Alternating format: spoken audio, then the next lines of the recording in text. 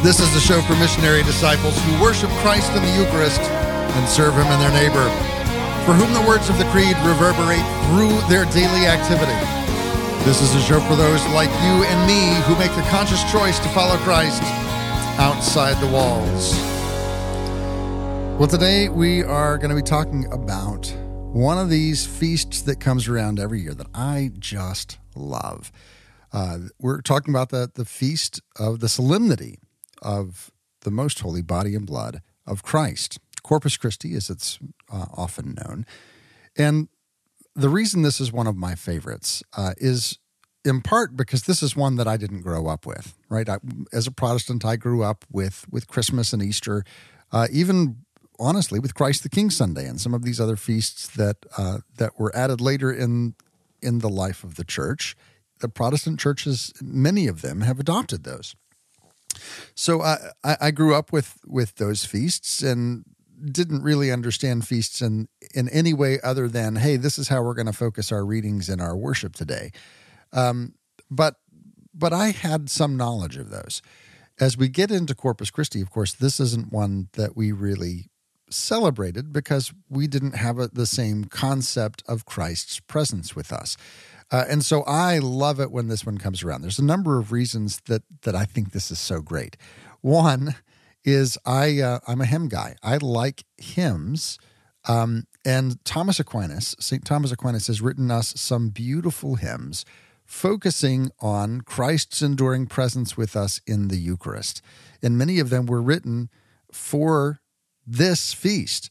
And they were written not just for the purpose of having a song to sing, but they're deeply catechetical, right? So here we have this, we return to this phrase, lex orandi, lex credendi, lex vivendi. The law of prayer, and our songs, our hymns, our prayer. The law of prayer is the law of belief. The things that we sing, the things that we pray, are the things that we truly come to believe in the depths of our heart. And it's because we meditate on those things. That's kind of the purpose of song. And then the law of belief is the law of life. The things that we put into ourselves, the things that we choose to meditate on and to dwell on, are the things that will form us. And as we are formed, so we will behave. So these hymns are important as we come to celebrate this feast. We're going to talk about a couple of them as we go on throughout our day.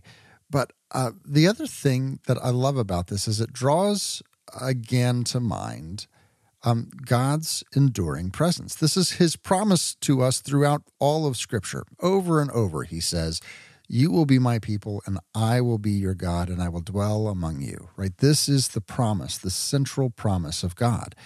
And so we have in Corpus Christi, in the solemnity of the most holy body and blood of Christ, we have this first reading is from that Mosaic covenant where God comes and meets with the people of Israel and says, okay, here's the deal. Here's the covenant and here's the scenario, and you will be my people and I will be your God and I will dwell among you. That's the gist of this. And then from there, He actually remained with them in a tangible way, right? The pillar of fire and of cloud that led them through the wilderness.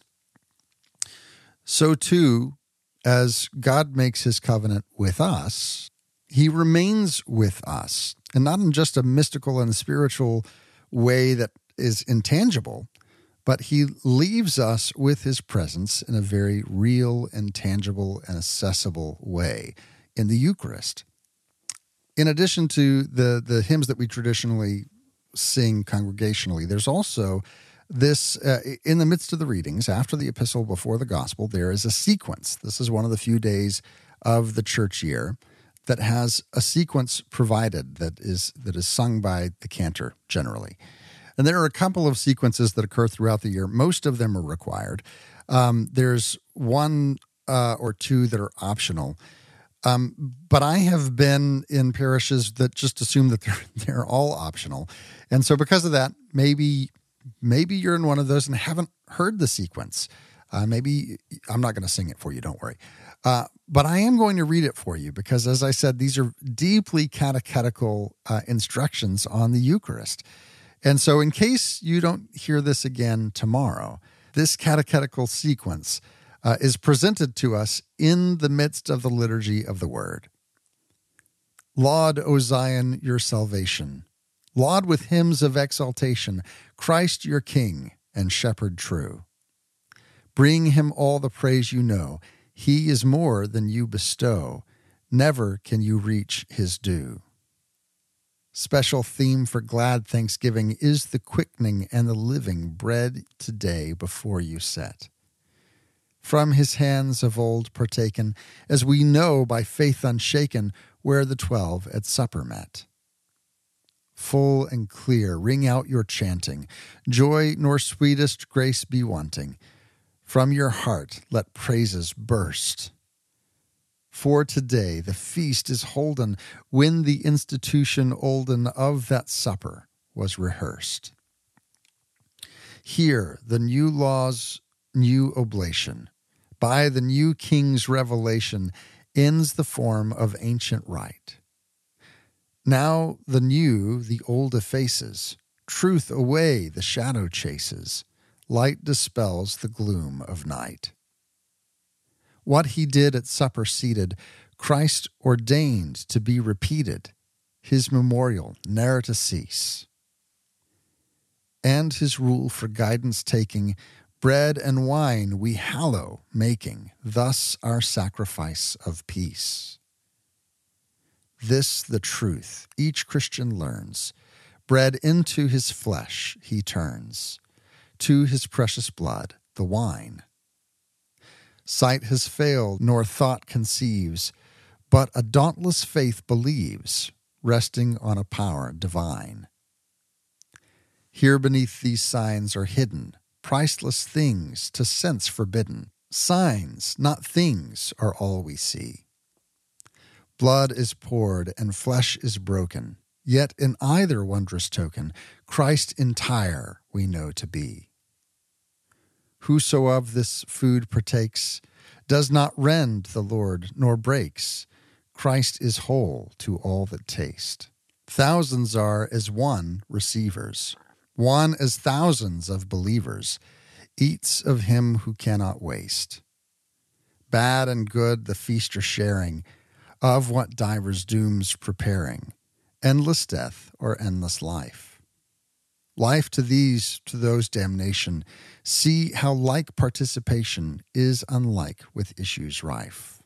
When the sacrament is broken, doubt not, but believe 'tis spoken, that each severed outward token doth the very whole contain. Not the precious gift divides, breaking, but the sign betides. Jesus still the same abides, still does remain. Lo, the angel's food is given to the pilgrim who has striven. See the children's bread from heaven, which on dogs may not be spent. Truth, the ancient types fulfilling, Isaac bound, a victim willing, Paschal lamb its lifeblood spilling, manna to the Father sent. Very bread, good shepherd, tend us. Jesu, of your love befriend us. You refresh us, you defend us. Your eternal goodness send us in the land of life to see. You who all things can and know, who on earth such food bestow, grant us with your saints, thou lowest, where the heavenly feast you show, fellow heirs and guests to be. As I said, these hymns are deeply catechetical, and there's a lot that St. Thomas is trying to get across to us. But the point is that Christ, through this covenant, and we reference a whole bunch of covenants in the readings tomorrow, is promising us his enduring presence. And this is the same promise that's been given throughout the Old Testament and remains with us today. As we talk about this feast of Corpus Christi and kind of what sets it apart, as we focus, I think it's a really good time for us to talk about it, specifically as we're coming out of the end of the pandemic and out of the virtual experience of worship and back into an in-person, in-present, all the time, back in community kind of worship, it's important for us to reestablish and remember why the Eucharist is so important and what that tangible sacrament is all about, because this is what sets us apart. This is why we don't have large multi-campus churches that all watch worship on a screen, because Christ is the incarnation. He comes to be with us in person and to bring us his full presence. So to talk about that today, we have joining us Derek Rotty, who is the Director of Evangelization and Discipleship at St. Mary's Catholic Church in Jackson, Tennessee.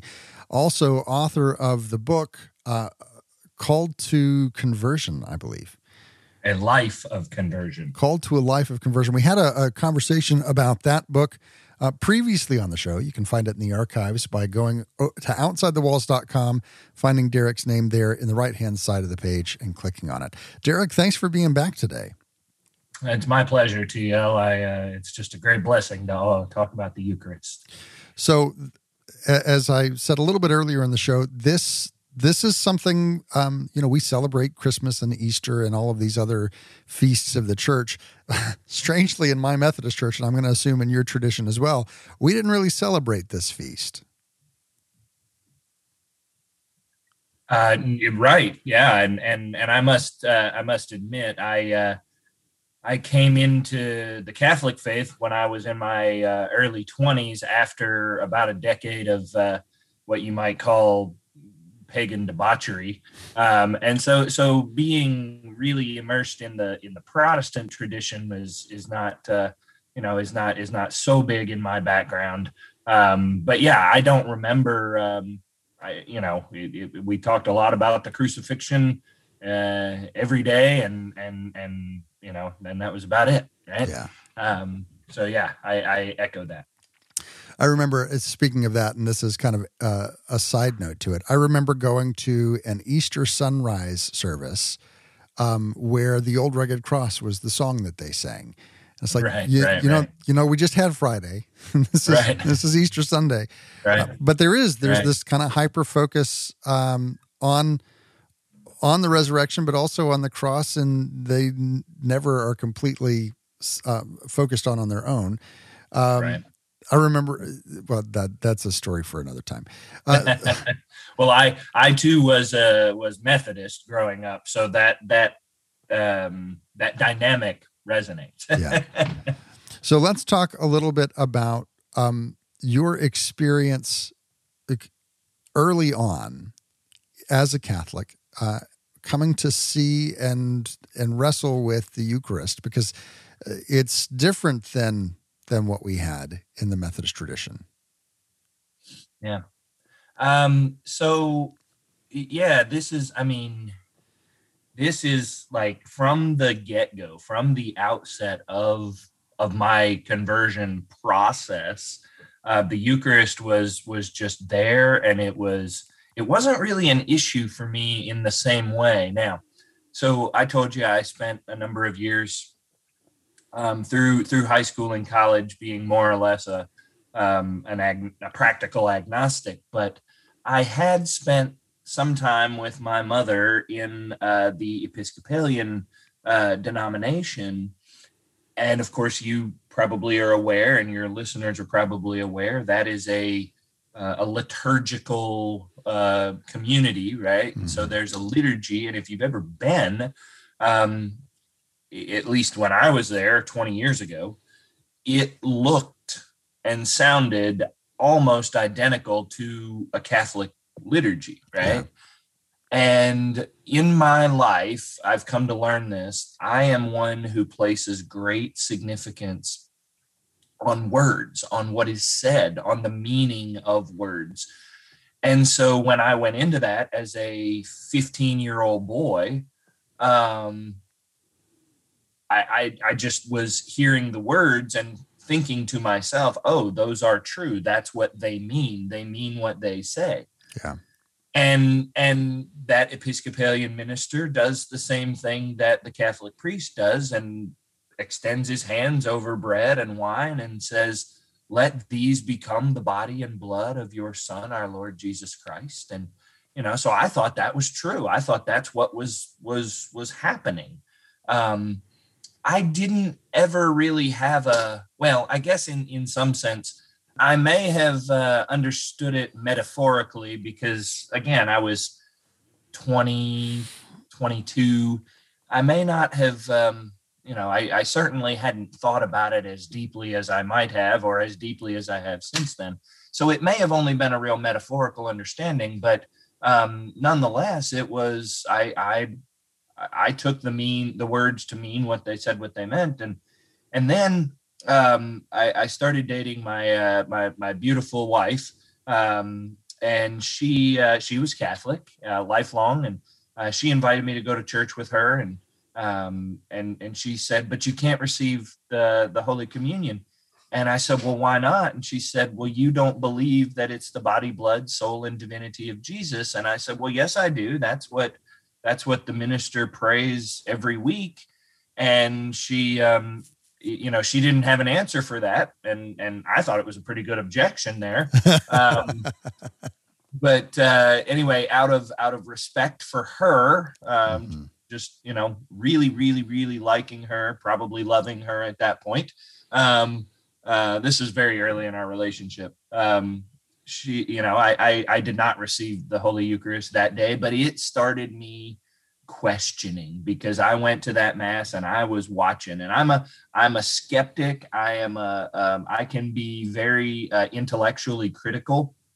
And so I was looking for the loophole. I was looking for the double standard. I was looking for any and everything that I could find to prove that I was right. I mean, that's how it always is, right? Right. I'm always just trying to prove that I'm right and everybody else is wrong.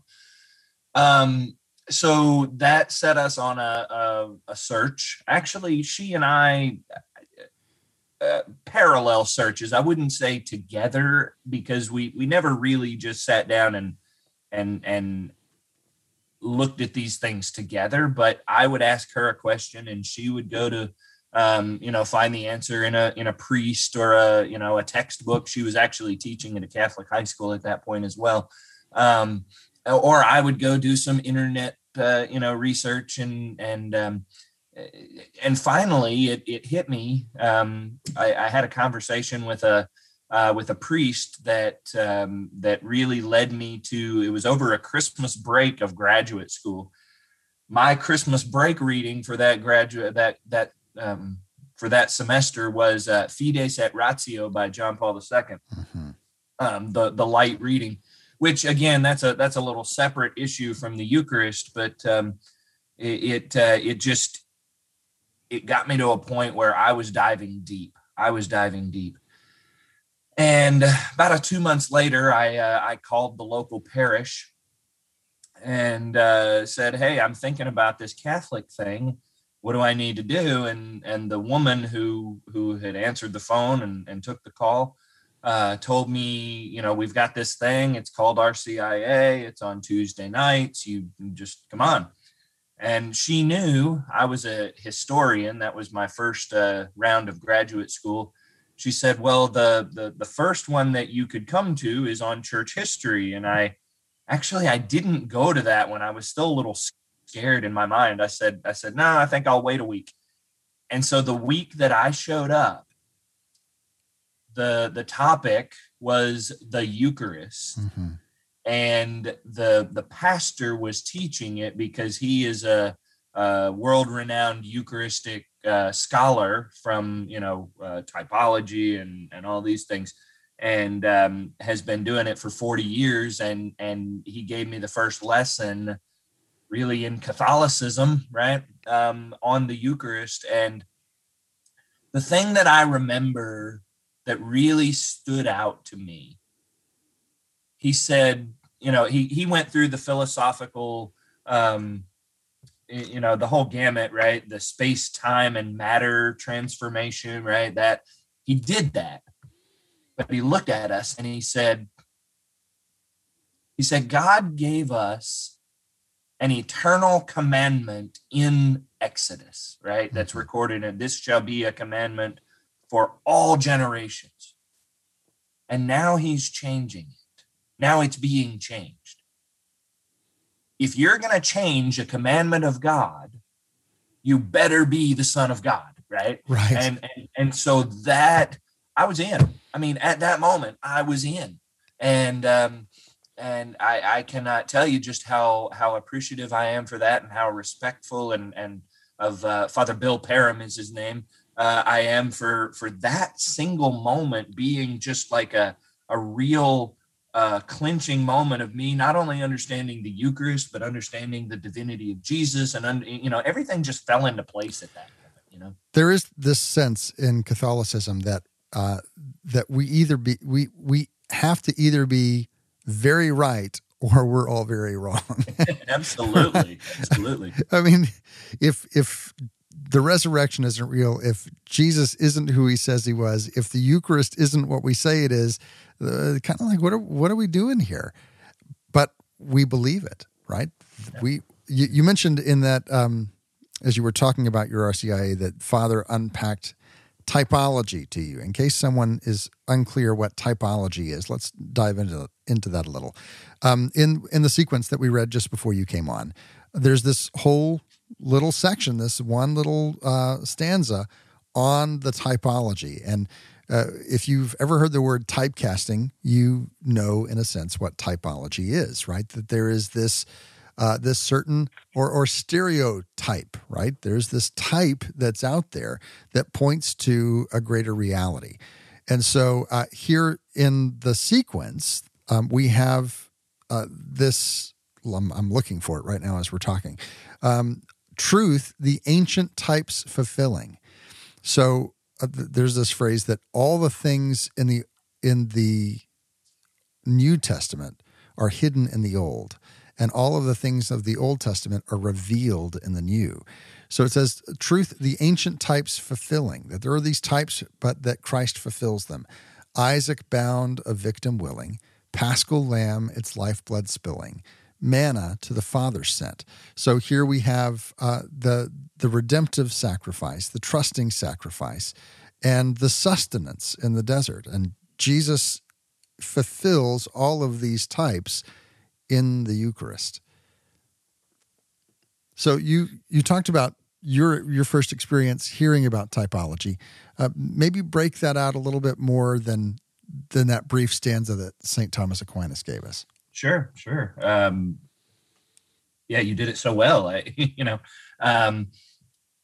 I always reference, of course, I am a parish, minister and do a lot of RCIA teaching, right? Mm-hmm. And so we have to, and we're in what we call the Bible Belt, right? We and so people want to know from Scripture, right? Why is this true? Why should I believe this thing instead of this thing that I've been raised in?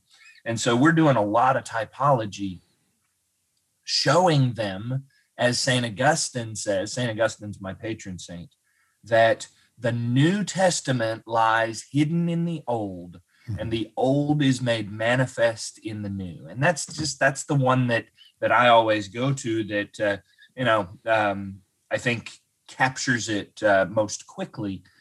The thing that always, I watch the RCIA inquirers and candidates when we're doing this, and when we go through the Eucharist, I love watching it because light bulbs start going on in their heads.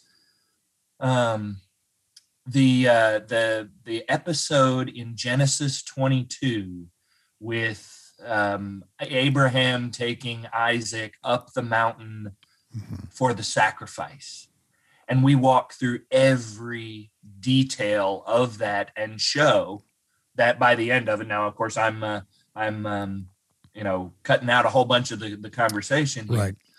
That in another place in the Bible, in another place in salvation history, there was a willing victim who walked up a hill with wood on his back to be the sacrifice of the Father, right? And again, the jaws just hit the floor like, oh my goodness, you mean that God actually planned this out all the way back then? Yeah. And it's not that wasn't real for Abraham and Isaac. It certainly was, right? But that's what typology does, is takes that real event and helps us to see that God in that real event is already prefiguring the salvific event, the real event in Jesus Christ. And I love watching those light bulbs go on. I love seeing people come to that realization that the Eucharist is in Genesis 22. Right? In some way, you could think of typology as teaser trailers for the divine action. Oh, that's a really, really good analogy. I love it. I've always looked at that story really up until this year and pictured a very young Isaac. And as you look into it and you realize that, no, Isaac really was the willing victim. He was a grown man who could easily have escaped had he wanted to. Right. And so there is this, Dad, I think you're crazy, but okay. Right. Yeah. It's unbelievable. But the kind of trust that requires, the kind of, both on the part of Abraham and Isaac, that God is going to do what he says he'll do, is something that we can all aspire to, that God is going to do what he says he'll do in our covenant as well. He's going to remain with us and provide for us in a very specific and tangible and ongoing and sustaining way.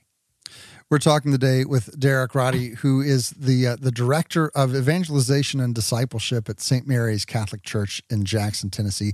We're talking about the solemnity, the feast, the celebration, the recognition of the most holy body and blood of Christ, the Feast of Corpus Christi, as it's colloquially and traditionally known. And when we come back, we're going to talk a little bit about some of the practices, the specific things that we do to celebrate this feast day. We're going to delve into the processions, one of my favorite parts of it. But I want to hear about your favorite part of celebrating this feast. Come over and tell me on social media, facebook.com/stepoutsideTheWalls. On Twitter, the handle's @OutsideTheWalls. Is there anything special that your parish does to mark this feast day? Don't go anywhere, because there is much more conversation with Derek Rotty right after this. You're listening to Outside the Walls with T.L. Putnam.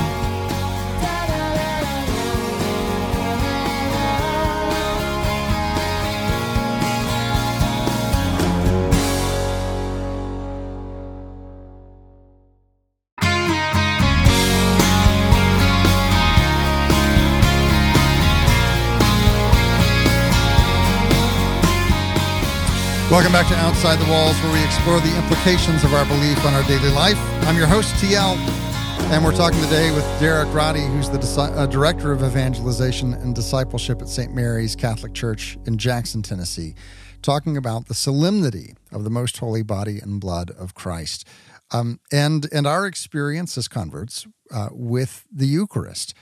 We started the episode reading the sequence that comes from the readings on this feast day. I wanted to start this section reading one of the hymns out of the Office of Readings. That, again, these are very catechetical and instructional and informative as we meditate on them. They come to teach us about what's happening here in this Eucharist. So this is from the Office of Readings for tomorrow. And it's Verbum Supernum Proaudiens. The word of God from heaven came, but did not leave the Father's side, fulfilled his mission here on earth, and for mankind was crucified. The very night before he died, and to his passion he was led, he gave to his disciples life, his own true self in form of bread. His body and his precious blood he offered under either kind, and in the fullness of his love gave food of life to all mankind. Dear Savior, victim for our sins, to lead us to eternal life, protect and guard us in your grace, and keep us from all earthly strife. To your great name be endless praise, O ever-blessed Trinity. We pray you grant us perfect life with you throughout eternity. This is one of those hymns written by St. Thomas Aquinas. This is obviously a translation and a paraphrase. But this feast gives us an opportunity to delve in deeply to these mysteries of the Eucharist and of Christ's promised and fulfilled promise, his presence with us, that we will be his people and he will be our God and he will dwell among us. And there's a myriad of ways that this feast helps us to focus on that. Derek, one of my favorite things as coming into the Catholic Church and celebrating these feasts are the processions, right? We get to follow Christ out of the church building into the streets. Typically, the processions that I've been on haven't been terribly long, maybe just around the block. But hey, we're going to go out. We're going to be seen. We're going to let everybody see how crazy this is, that we're lifting up this monstrance underneath a canopy and walking around for some strange reason, right? There is this otherness about it that just kind of stands out. What has your experience been? Have your parishes done the procession? What was your first impression of that? If you've done that? Yeah, one of them under Father Bill Parham, who I've mentioned. We did, and you're right. This is strange in Catholic world now, right? We had to go and we had to make the baldachin, right? And we had to, there was nothing, there was no apparatus there for it already, so we had to do that. As I've thought of it, I'm a little bit more kind of out there and bold, right? And my thought was like, at that parish, we were very close to like the main highway of the whole county. Why aren't we going out on that highway? If we're going to do this, we might as well do it, right? Instead of just, and I've even had to tell, and this is personal opinion, right? Tell pastors that if we're going to do a procession, why are we just going to do it in the church? Because I think it's a more evangelical thing, right? It's a thing that ought to make the world stop a little bit and say, what the heck are they doing, right?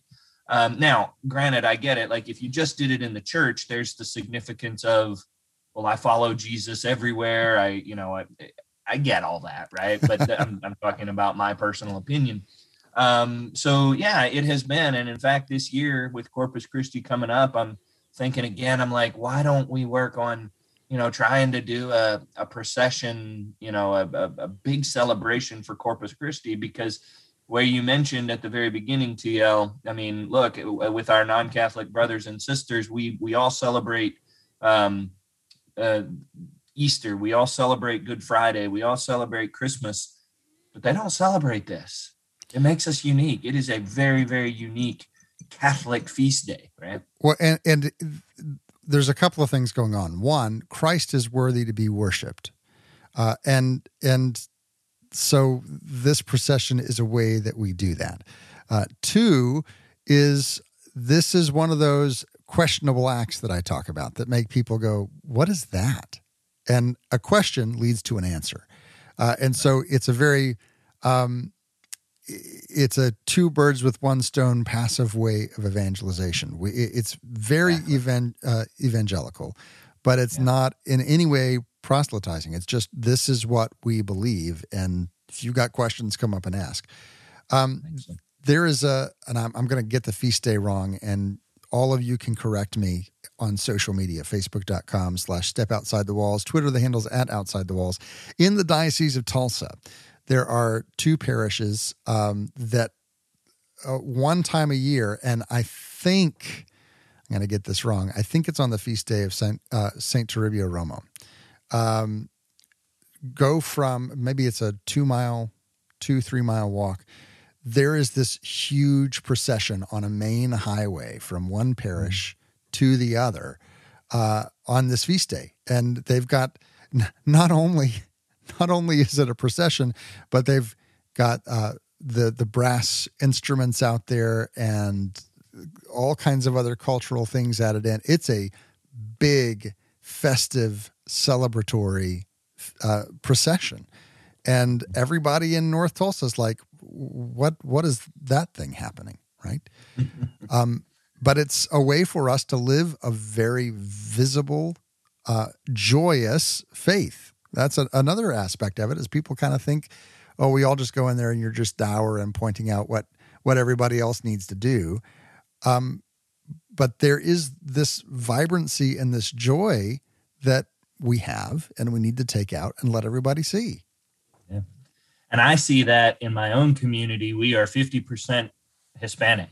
Mm-hmm. And there's at least 2 times a year where the Hispanic community leads Marian processions, right? And, they can be quite extended, right, from up the highway. And, I'm thinking to myself, that's great. I'm devoted to the Blessed Mother myself. And but why would we not, as a parish, engage in the higher worship and procession of Jesus, and it's simply a matter of logistics, right? That so maybe that's a call that I have to make for the coming years, right? And spend a whole year working on it. Out in Lexington, Kentucky, at the cathedral there, one of the things that they do, and maybe this is common practice, I'd not seen it before, is that at the feast of Corpus Christi, they had the procession. They had the Eucharistic procession where the rector of the cathedral and all of the acolytes and altar servers were out in front. And then before everyone else, before all of the congregation and the parishioners, they had all the first communicants wearing their first communion outfit right up front with the Eucharist following behind. And then the rest of us followed them. And what a beautiful picture of that. One, for them to be so close and to adore Christ and have this moment where, that's a memory that's going to stand out, as they're right there following the monstrance. But 2, reminding the rest of us that these children, these people have just gone through this process, and we should follow this procession and adore our Lord in this procession with the same fervor and joy that these 7-year-olds do. Yeah, my son, we lived in the Diocese of Charlotte when my oldest son received his first communion, and they do the same thing at their annual Eucharistic Congress in downtown Charlotte, North Carolina. So that was a really special moment. Yeah. Mm-hmm. So I'm curious, what was you got to this place as you came into the Catholic Church where the Eucharist really was the instigator and the sufficiency and the thing that drew you and the thing that completed your conversion. I'm curious about your experience for the first time with either a Eucharistic procession or with Eucharistic adoration, because that's something that, while the Episcopalian Church, the Methodist Church, all of these other places have communion in some sense, even though it's not celebrated in the same way or understood in the same way. None of them have this adoration where we just put the host for our time of prayer and communion and closeness, and it's a different kind of way of interacting with the Eucharist. Yeah. Well, thanks be to St. Francis, right? Because it's a fantastic devotion. It's my bread and butter, my go-to. We actually, at the parish where I serve, we actually have a perpetual Eucharistic adoration chapel, and I do my best to take the Fulton Sheen approach, a holy hour every day. Both for my family and for my job and just for the world. Not every day. I am a married man. I have work to do. So I can't get it every day, but a lot of days I do.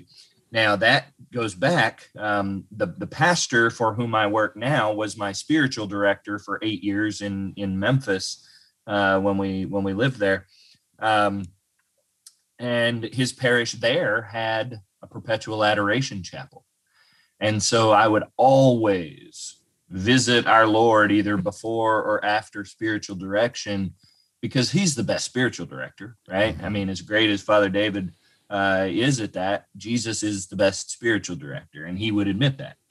I'll tell you, my first experience with adoration was a little bit, as a lot of things in Catholic parishes, kind of underwhelming, right? I knew that there was this thing called adoration, and it happened on the first Friday of every month, and then all of a sudden, one month, Kira, my wife, and I, she was not my wife at that point, got asked by somebody to substitute for them. So we were going at, I don't know, 9:00 at night or something. Mm-hmm. And, it's like, what do you do? What do you do? So I took my Bible, I read some Bible, and then I prayed the rosary. And then, we were young, we were in love, we were I was a graduate student. I had plenty of studying and reading to do. So that very first one didn't like sink in as much. Mm-hmm. But when I got the opportunity, I was teaching at a university, and it was right next to this parish where my spiritual director was.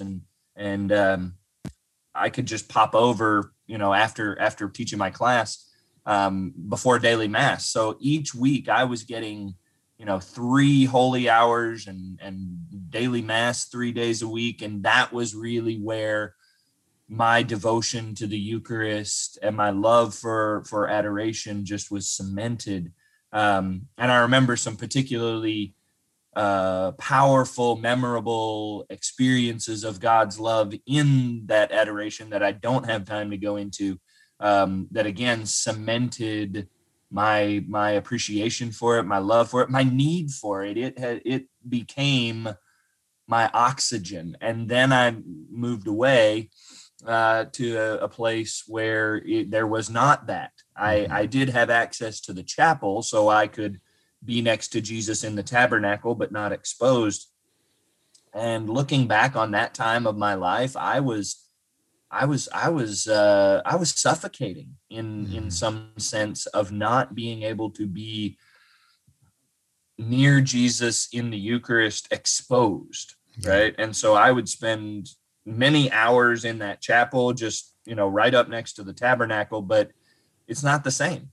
And that's the reason for the processions. That's the reason for exposition. And I have just found that dynamic to be so true in my life. I know I couldn't do without it. I get that question a lot. What am I supposed to do at adoration? And that's a question I had myself. When I was in the aspirancy for the diaconate in Tulsa, we would do Vespers together as a community of those being formed. Start with Vespers, and then the rest of the hour was just spent in adoration. And so some people brought some other spiritual reading, but I found that just sitting with those words that we just prayed in Vespers and being absolutely silent was the most fulfilling thing for me. There was like this magnetic draw in my heart being taken toward the monstrance. And I think of all the times that we go and we sit in the Eucharist and we try to do something. We try to busy ourselves or find something to do that's fulfilling as we're sitting in adoration. And it reminds me of those times where my wife and I are sitting in the same room and we both have our phones out and we're doing our thing, right? But even though we're close to one another, there's not a connection that's being made at that point because I'm trying to do the thing, right? And sometimes it is in the absence of doing that we find that thing which is most fulfilling to us. Amen. I've had periods in my life going to these holy hours where I've got a big stack of there's the breviary, and there's this book, and there's this text, and there's the catechism, and I try to make sure that I get through all of them, and that is completely defeating the purpose of why I'm there. I'm there to connect with Jesus. And yes, in my spirituality, reading and studying does have the, almost the same impact as prayer, and it is a way that I meet Jesus. But I have found just what you said, TL. I've more recently started praying just the office of readings there, and of course that gives you some reading to ponder, right? But then to close it up and just meditate with Jesus, right? Let that roll through my mind and through my heart. We've been talking today with Derek Rotty, Director of Evangelization and Discipleship at St. Mary's Catholic Church in Jackson, Tennessee. Derek, thanks for taking the time today. No, it is my pleasure. Thank you, TL. If you missed any part of my conversation with Derek, or you want to go back and listen to it again, or share it with your friends on social media, all of our episodes are archived over at OutsideTheWalls.com.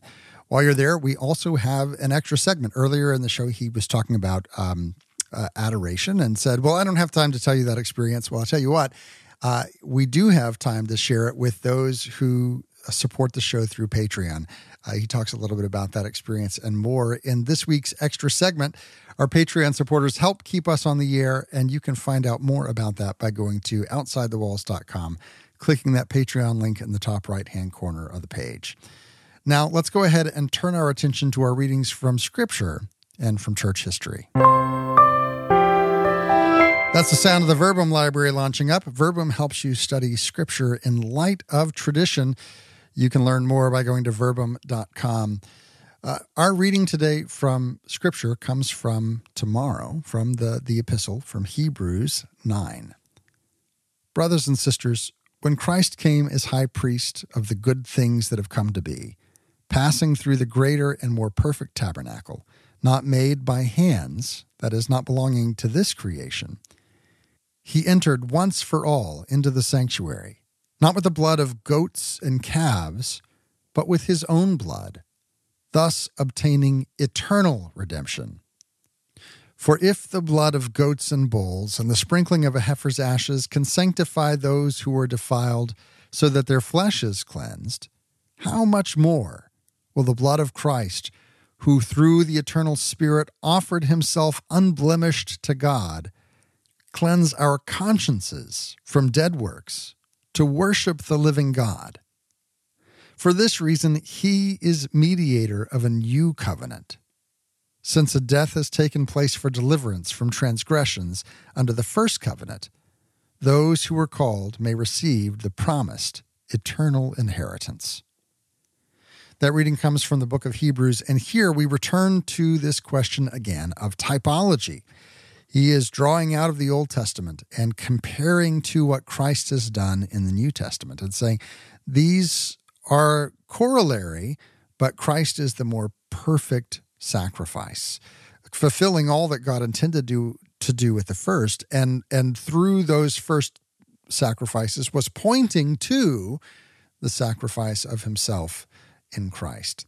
And this sacrifice is expounded upon in our reading from church history today, which comes from a work by St. Thomas Aquinas, who put together a lot of things to help us form and understand the Eucharist, the hymns that we have read so far today, a number of treatises, and ultimately all of his work was centered in coming to understand the depths of God's love as demonstrated through the Eucharist. And so he says to us today, since it was the will of God's only begotten Son that men should share in his divinity, he assumed our nature in order that by becoming man, he might make men gods. Moreover, when he took our flesh, he dedicated the whole of its substance to our salvation. He offered his body to God the Father on the altar of the cross as a sacrifice for our reconciliation. He shed his blood for our ransom and purification, so that we might be redeemed from our wretched state of bondage and cleansed from all sin. But to ensure that the memory of so great a gift would abide with us forever, he left his body as food and his blood as drink for the faithful to consume in the form of bread and wine. O precious and wonderful banquet that brings us salvation and contains all sweetness. Could anything be of more intrinsic value? Under the old law, it was the flesh of calves and goats that was offered. But here, Christ himself, the true God, is set before us as our food. What could be more wonderful than this? No other sacrament has greater healing power. Through it, sins are purged away, virtues are increased, and the soul is enriched with an abundance of every spiritual gift. It is offered in the church for the living and the dead, so that what was instituted for the salvation of all may be for the benefit of all. Yet in the end, no one can fully express the sweetness of the sacrament, in which spiritual delight is tasted at its very source, and in which we renew the memory of that surpassing love for us, which Christ revealed in his passion. It was to impress the vastness of this love more firmly upon the hearts of the faithful that our Lord instituted this sacrament at the Last Supper. As he was on the point of leaving the world to go to the Father, after celebrating the Passover with his disciples, he left it as a perpetual memorial of his passion. It was the fulfillment of ancient figures and the greatest of all his miracles, while for those who were to experience the sorrow of his departure, it was destined to be a unique and abiding consolation. That reading comes from St. Thomas Aquinas from the breviary on this solemnity we celebrate tomorrow of the most holy body and blood of Christ. And I love this phrase here at the end. There's so much we could talk about because it's the Eucharist, it's the source and the summit. But this phrase here at the end, for those who were destined to experience the sorrow of his departure, it was destined to be a unique and abiding consolation. There have been a lot of times in my life where Eucharistic adoration has made a profound difference. But the times that it has been the most important to me, I think, are these times where it has been a unique and abiding consolation, where we experience the sorrow of his departure not as those who followed him and watched his ascension, but for those of us who are left here afterward, who see around us the loss of Christ's presence. We see it in the interactions in our culture. We see it in the injustices that exist in our world and individually in our lives. And we can say, I miss Christ's presence, the sorrow of his departure.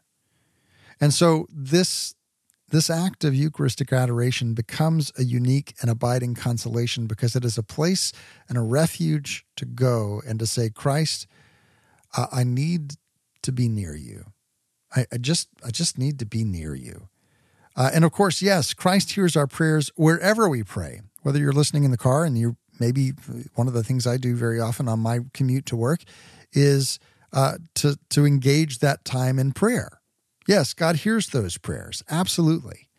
But there's something about presence. And really, if anything, this pandemic should have taught us that, because it's one thing to do a phone call with a loved one. It's an entirely different thing to do a video call with a loved one. And it's yet a different and more profound experience to go and to sit next to the loved one, to share a meal, to be together, right? There is something about presence that matters. Yes, Jesus can hear us when we pray from the car or at bedtime or over our meal. Jesus is with us all the time. That was his promise. Lo, I'm with you always, even to the end of the age. But there is something about his presence in the Eucharist, that is a profound and unique and abiding consolation. So as we come to celebrate this feast, the solemnity of the body and blood of our Lord Jesus Christ, I encourage you, if you've not had the opportunity, or if you haven't done it in a while, go and spend some time with Christ present in the Eucharist through Eucharistic adoration. That's all the time we have for today. Today's show is brought to you by Christopher Robin Webster and all of those who support the show through Patreon. Learn more by going to OutsideTheWalls.com. Click that Patreon link and consider joining their number. Join the ongoing conversation at Facebook.com/StepOutsideTheWalls. On Twitter, the handle's @OutsideTheWalls. I want to know about a memorable experience you have with this feast. Until next week, may the Lord bless you and keep you. May the Lord make his face to shine upon you and be gracious unto you. May the Lord lift up his countenance upon you and give you peace.